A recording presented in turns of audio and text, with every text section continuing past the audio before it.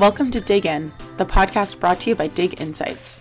Every week, we interview founders, marketers, and researchers from innovative brands to learn how they're approaching their role and their category in a clever way. Very excited to have Mike, Joel, Kathy, and Julian here with me today for what has proven to be a very popular topic. I think this is the highest registration volume we've had for anything we've launched at Dig. So I'm really excited to have this conversation, and it seems like other people are as well. But I wanted to bring these people together to specifically get down to brass tacks when it comes to what does it mean for the market research industry? What does it mean for researchers specifically?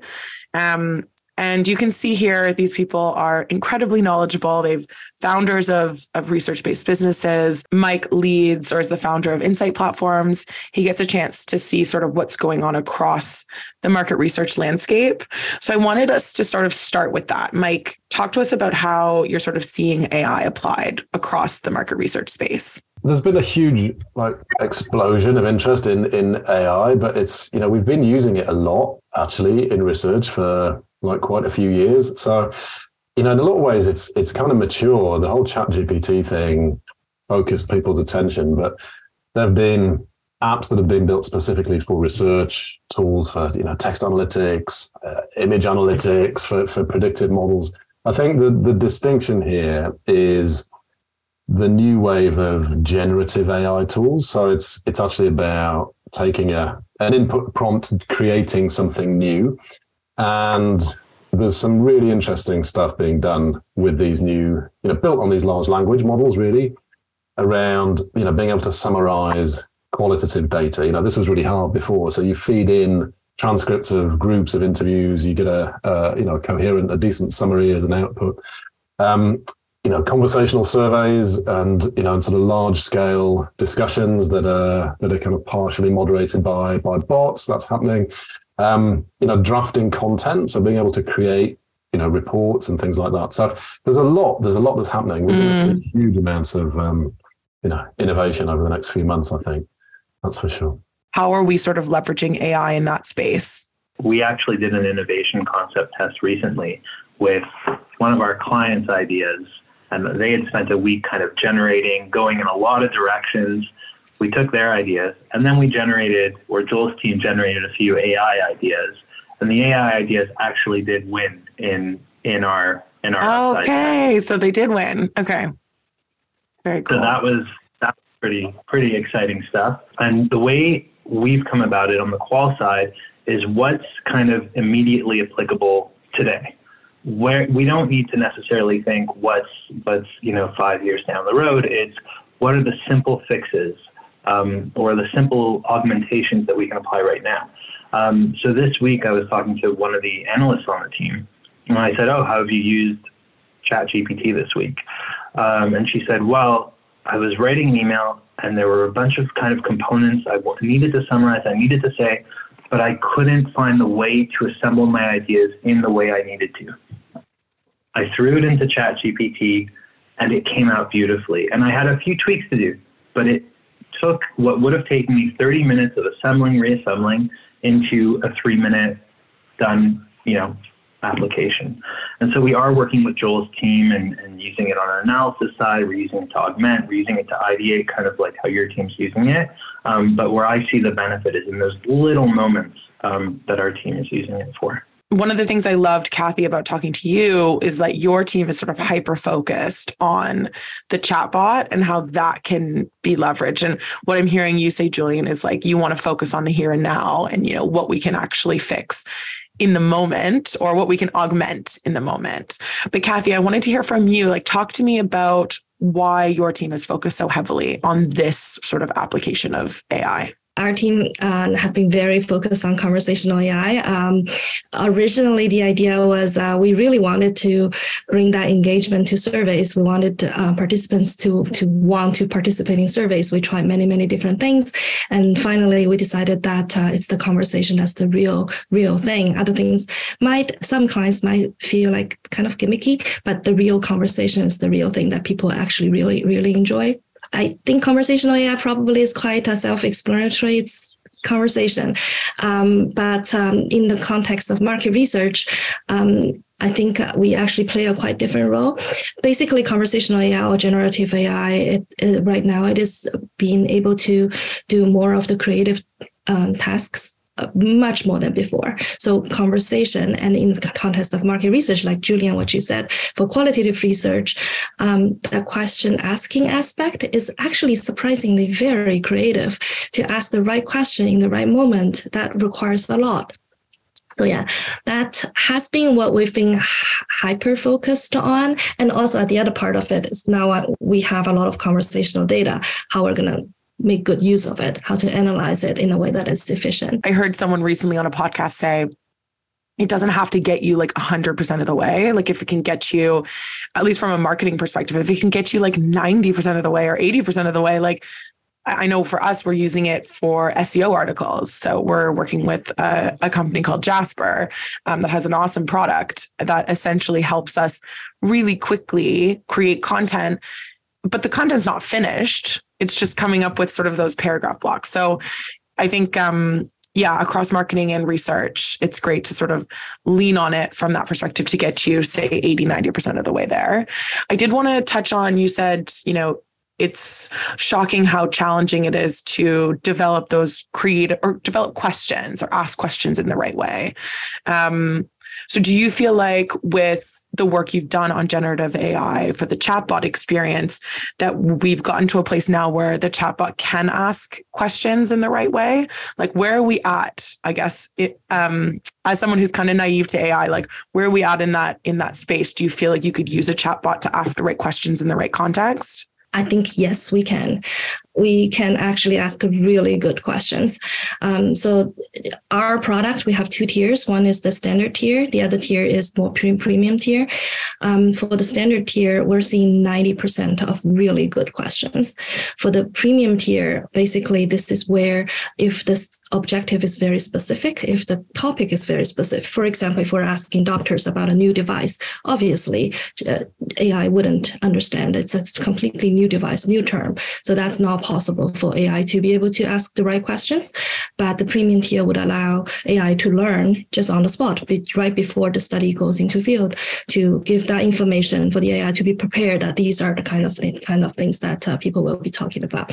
So it's really exciting time because I wouldn't say the same thing like half a year ago, but wow. I think with the boost of generative AI, we're really seeing good results. But there's so many open source models and other models that you can adapt, and there's so many tools out there that you can like you just said, you can get them to, you can fine tune them for your specific application, and then give it that knowledge of some, hyper specific use case scenario that hasn't been developed or might be a new innovation.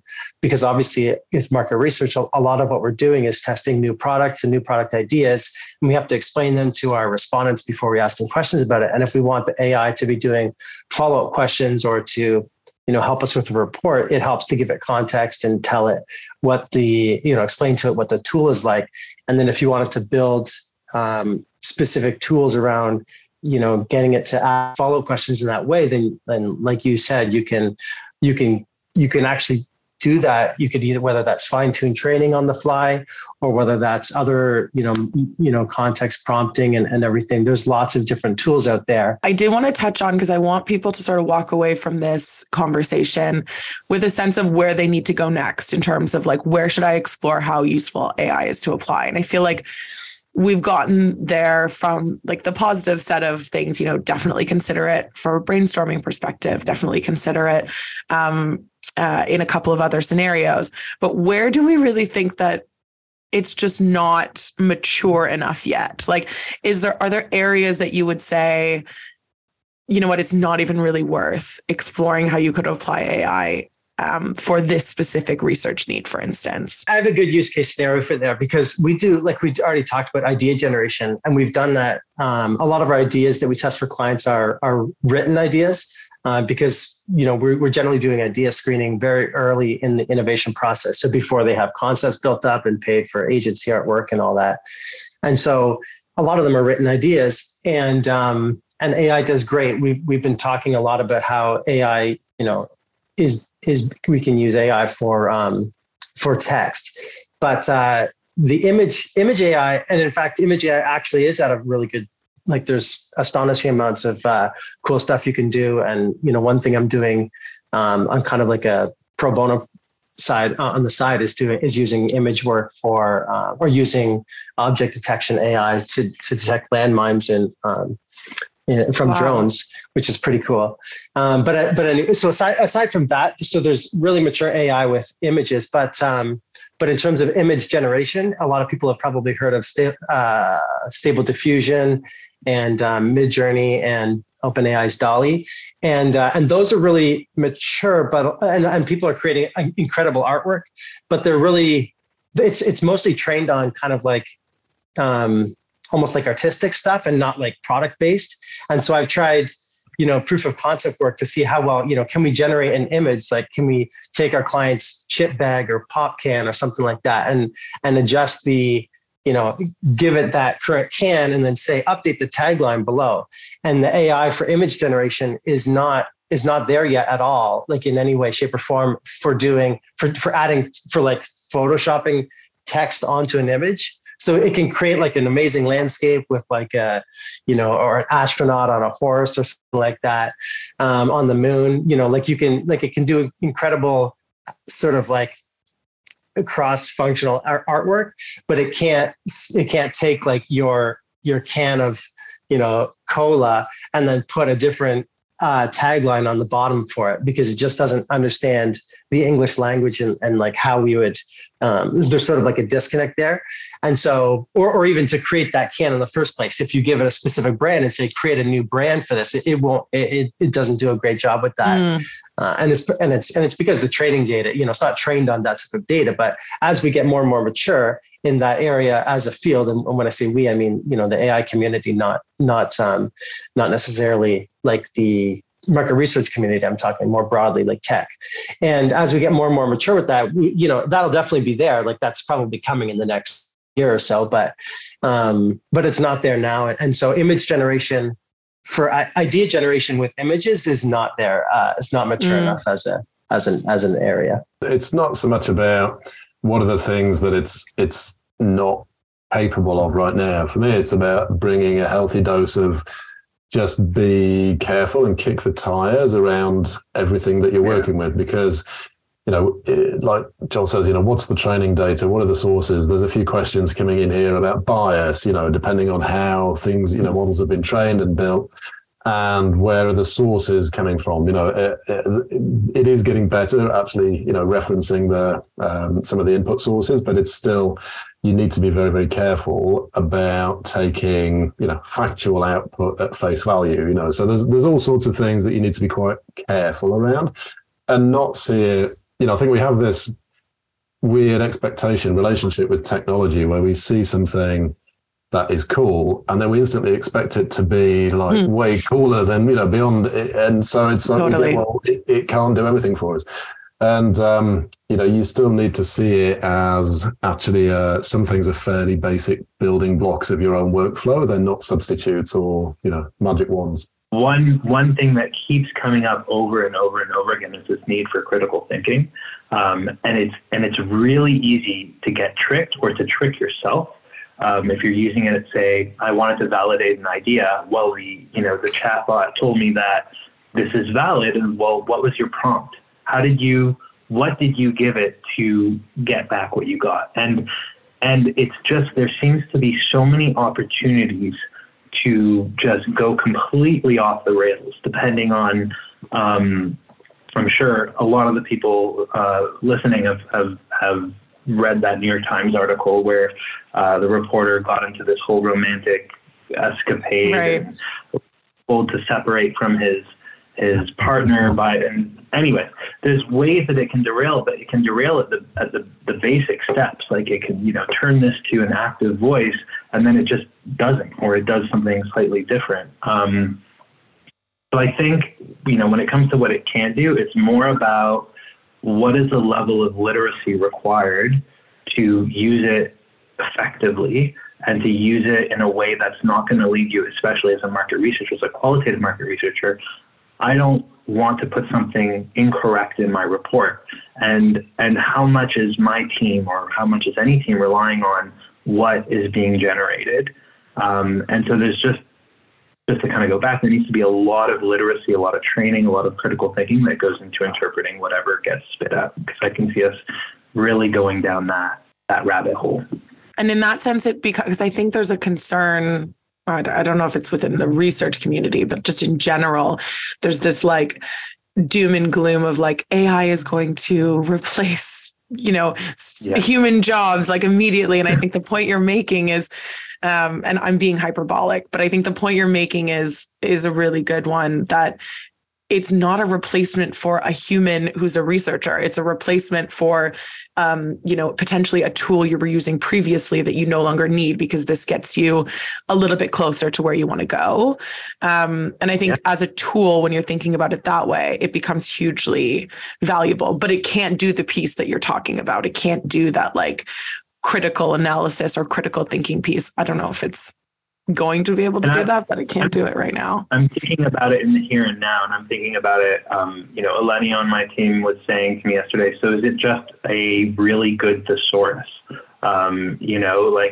She was trying to come up with names for a product we're developing, and she threw it in, and she's like, it just generated, I didn't have to use my thesaurus tool. Like, is it just that? And that's where it might be here and now. But I will also turn it back to the experts to counter that. I would agree with that. I think at least as of today, I would think AI at best is a tool. And then just like any tool, at the end, it's not the capabilities of the tool itself, it's how you use, how the tool is built. It's the user experience really at the end really makes a difference. So I think like the literacy, like all that is basically part of the user experience. How as a product company, I think nothing else is more important than the user experience, so that the experience can make the best use of the tool or capabilities behind it. For example, the same conversational AI capability or the probing capability in the quantitative setting, there's no moderator. So it's just an enhancement of the existing quantitative environment. So it's automated probing, while for a qualitative use case, there is a moderator. I am a moderator. I don't necessarily trust the bot can ask better questions than I do, but honestly, these days bot can ask good questions. But still, I think then in that use case, the user experience should be we allow the moderator, we give moderator some options, some suggestions, so that it makes their life a little easier. So it's really the user experience that at the end makes the tool itself shine. I think what you guys have all sort of touched on in the last few minutes is this idea of user adoption and or at a high level, like making it easy for people to use AI. Like at the beginning, we're talking about how great as a concept it is. And I think now what I wanted to turn a little bit to is how to make it easy to adopt some of these use cases for AI. I guess, Kathy, because you've got the conversational chatbot in mind, how have you found sort of user adoption of that? Like, is it a quick learning curve? Is it quite challenging? Talk to me about what that's looked like for you guys. It goes beyond AI itself. With the conversational capabilities, basically surveys can become a hybrid.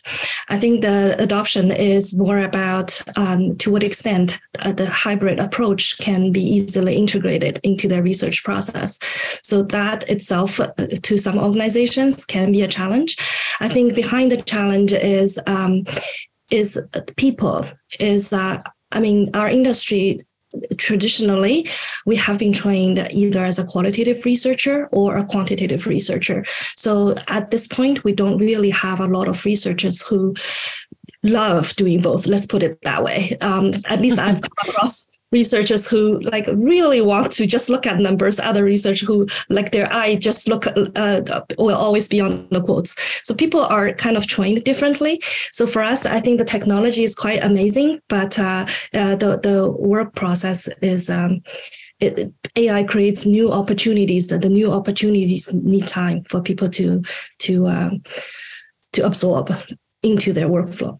Yeah, I was going to say for the type of applications Kathy's talking about, there's kind of like a new language as well. It's a new paradigm. If you've got a conversational survey is also a massive open discussion group, so it's like, is it something that's qualitative and big, or is it a survey that's much more flexible, or so people struggle to put these things in a box. And even though they open up new opportunities, there's a lot of inertia and passive resistance to stuff that is different and new, and you have to work with in a different way. So I think there are things that are very obvious and easy to use and work with. A lot of people, I think, are playing around at the moment with some of these applications rather than necessarily embedding them, in new ways of working. So, Julian, Kathy, Mike, like, any sort of tips that you have for people? I know that's quite tactical, but like, when it comes to actually leveraging some of these tools and making it easy,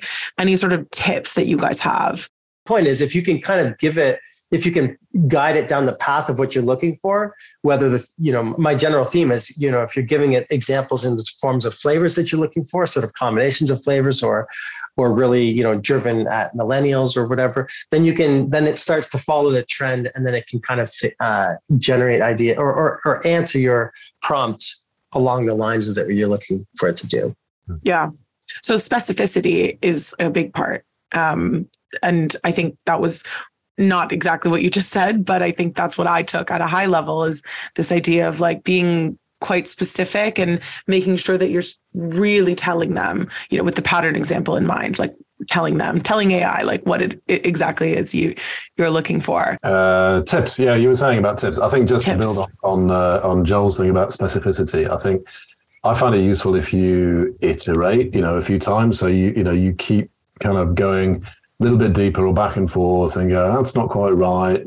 I work with Notion, which is just a fantastic tool for documenting everything we do in our business. And it's got the GPT 3.5 model embedded in it. And it's actually got, try harder, or, rephrase this, or keep going. And you kind of, you keep trying and refining, and you'll often get to a much better place on the second or third attempt than you do on the first one. So yeah, don't expect the output to be perfect first time. Actually, my personal tip is, even though there is this wonderful AI assistant, we have to continue to improve ourselves, to learn more, to be more knowledgeable of what we do. I do believe in that. I think once we know what we're looking for, there's a better chance that we can find AI can do better for us. So I'll just use a very personal example. English is not my first language. I always there are times I know that I want to say that. I don't know exactly how that's but it's not a word. It's not like I use a dictionary. I can find a synonym or something. So way before ChatGPT, I used a tool, but there are a lot of tools, like a paraphrasing tools, very smart tools. You just say something vaguely. This is kind of what I want to say. And then you use the tool. Then the tool will give you something else, give you ideas. So that as an example, if you, at least what vaguely you need to say, you want to say, then AI can help you do the next give you some options. Yeah. So to me, the best way to use AI is to improve ourselves first. It can generate a lot of stuff, but it can augment. And I'd recommend playing with it to see how it augments, what it does to your initial idea, to your initial prompt. But ultimately, it boils down to how you interpret it, what you do with what it gives you. And so I would just highly recommend a heavy dose of critical thinking, which is kind of what my team and I talk about, and just not taking that initial feedback for truth. It can be just critical thinking is definitely a good thing. Has there been progress made with unconscious bias in AI? I think the question, whether we have seen progress in AI, the question is really, have we seen progress in our societies? But I think the answer is yes, we have seen progress. And even though when we look at data, when we look at how AI cluster things, how AI put a sentiment on certain comments people have, the biases are just so obvious. There are things that people just say it as a matter of fact, but because of the underlying bias, AI decides it's negative or it's positive. It's everywhere. But I do think at the end of the day, AI is trained by us, by our behavior, just like in the good old days, people say if the kids are not behaving well, it's because of the parents. They're just learning from their parents. So I think it's the exact same situation. The nature of bias and how we define it is very interesting here as well. It's not all slanted one way, and there are going to be an explosion of perspectives, and there will be, whether it's a good thing or not, but there will be different models that are trained to be more right-wing or less tolerant of certain views and perspectives, particularly in different political and regulatory environments. So it's not a simple question at all, but yeah. He's asking, what are the most impressive tools that researchers can license to get the texture of qual with the scale of what I'm assuming he means is quant? Any other tools that you guys can think of? Well, I mean, I can think of one excellent one that's represented by one of our panelists. I mean, really should check out Inca if he's talking about Remesh. I mean, there are a few different tools like that. I mean, there's the Chris, the Dalvinia chatbot. There's a company called Group Solver as well. So there's a few others in this space, but they really should be taking a look at Inca. I mean, I think there are, one of the things that AI is doing more broadly is being able to, bring a quantifying lens on unstructured data. So, in the broadest sense, whether that's lots of free text comments from surveys or open posts on the internet or reviews or even images or videos, being able to codify that to bring a layer of structured analysis to things that were previously unstructurable. And I think there's far more tools in that sense. But if you're looking for something that's analogous to better than Remesh, then look no further than Inca. One of the tools we've been using is Canvas AI, which does that sentiment analysis of kind of larger scale quant. So that's definitely a great tool that we've been able to leverage. So we have a question from Molly about just favorite AI tools in general. So she says, you mentioned Jasper and Anthropic, but are there any others? Anything that springs to mind from the group? Yeah, there's a huge number of tools that you can use that are more general purpose. So, like Jasper, like copy.ai, there are so many of these, text generation, a lot of them aimed at simplifying the blog creation process or content creation. So I think there's general purpose stuff. There's a lot of tools that are being built specific for research applications now as well. So, using some of the underlying language models, tools of GPT to summarize qualitative data. So, you feed in, you upload your transcripts from, interviews and surveys, you get quite good coherent summaries from the back end. I don't know if it's appropriate to kind of name names here or not, but there's, we're actually running a session next week, a workshop on insight platforms with a company called Qualzy, which has, a number of tools for kind of qualitative AI analysis. There's a lot of others that have background in text analytics, like you say. The Canvas AI is a good tool. There's a company in New Zealand called Yabble that has a summarized feature. So yeah, there's a lot actually that sort of too many really to kind of reference here. But I would say we're hosting another event on insight platforms at the end of April, and we'll be showcasing some, just giving short introductions to a whole load of new generative AI tools. So keep your eye out for that if you're interested in learning more. This is a really tactical question. Julian, have you tried putting qual transcript data from interviews or focus groups into an AI platform? We did actually. We even did that a few months ago with Joel's team. We wanted to see how close their analysis came to ours. And I don't remember what the percentage level of closeness was, but it was very, very close. Okay. We shot some, this was actually from online boards, not even focus groups. So there's whole different types, different pieces of data. And Joel, I don't know if you want to speak to the process of how that was done, but I was like, that was another aha moment for our team where we need to be kind of doing that a bit more frequently. There were still some gaps, but it was very, very close. Disturbingly close.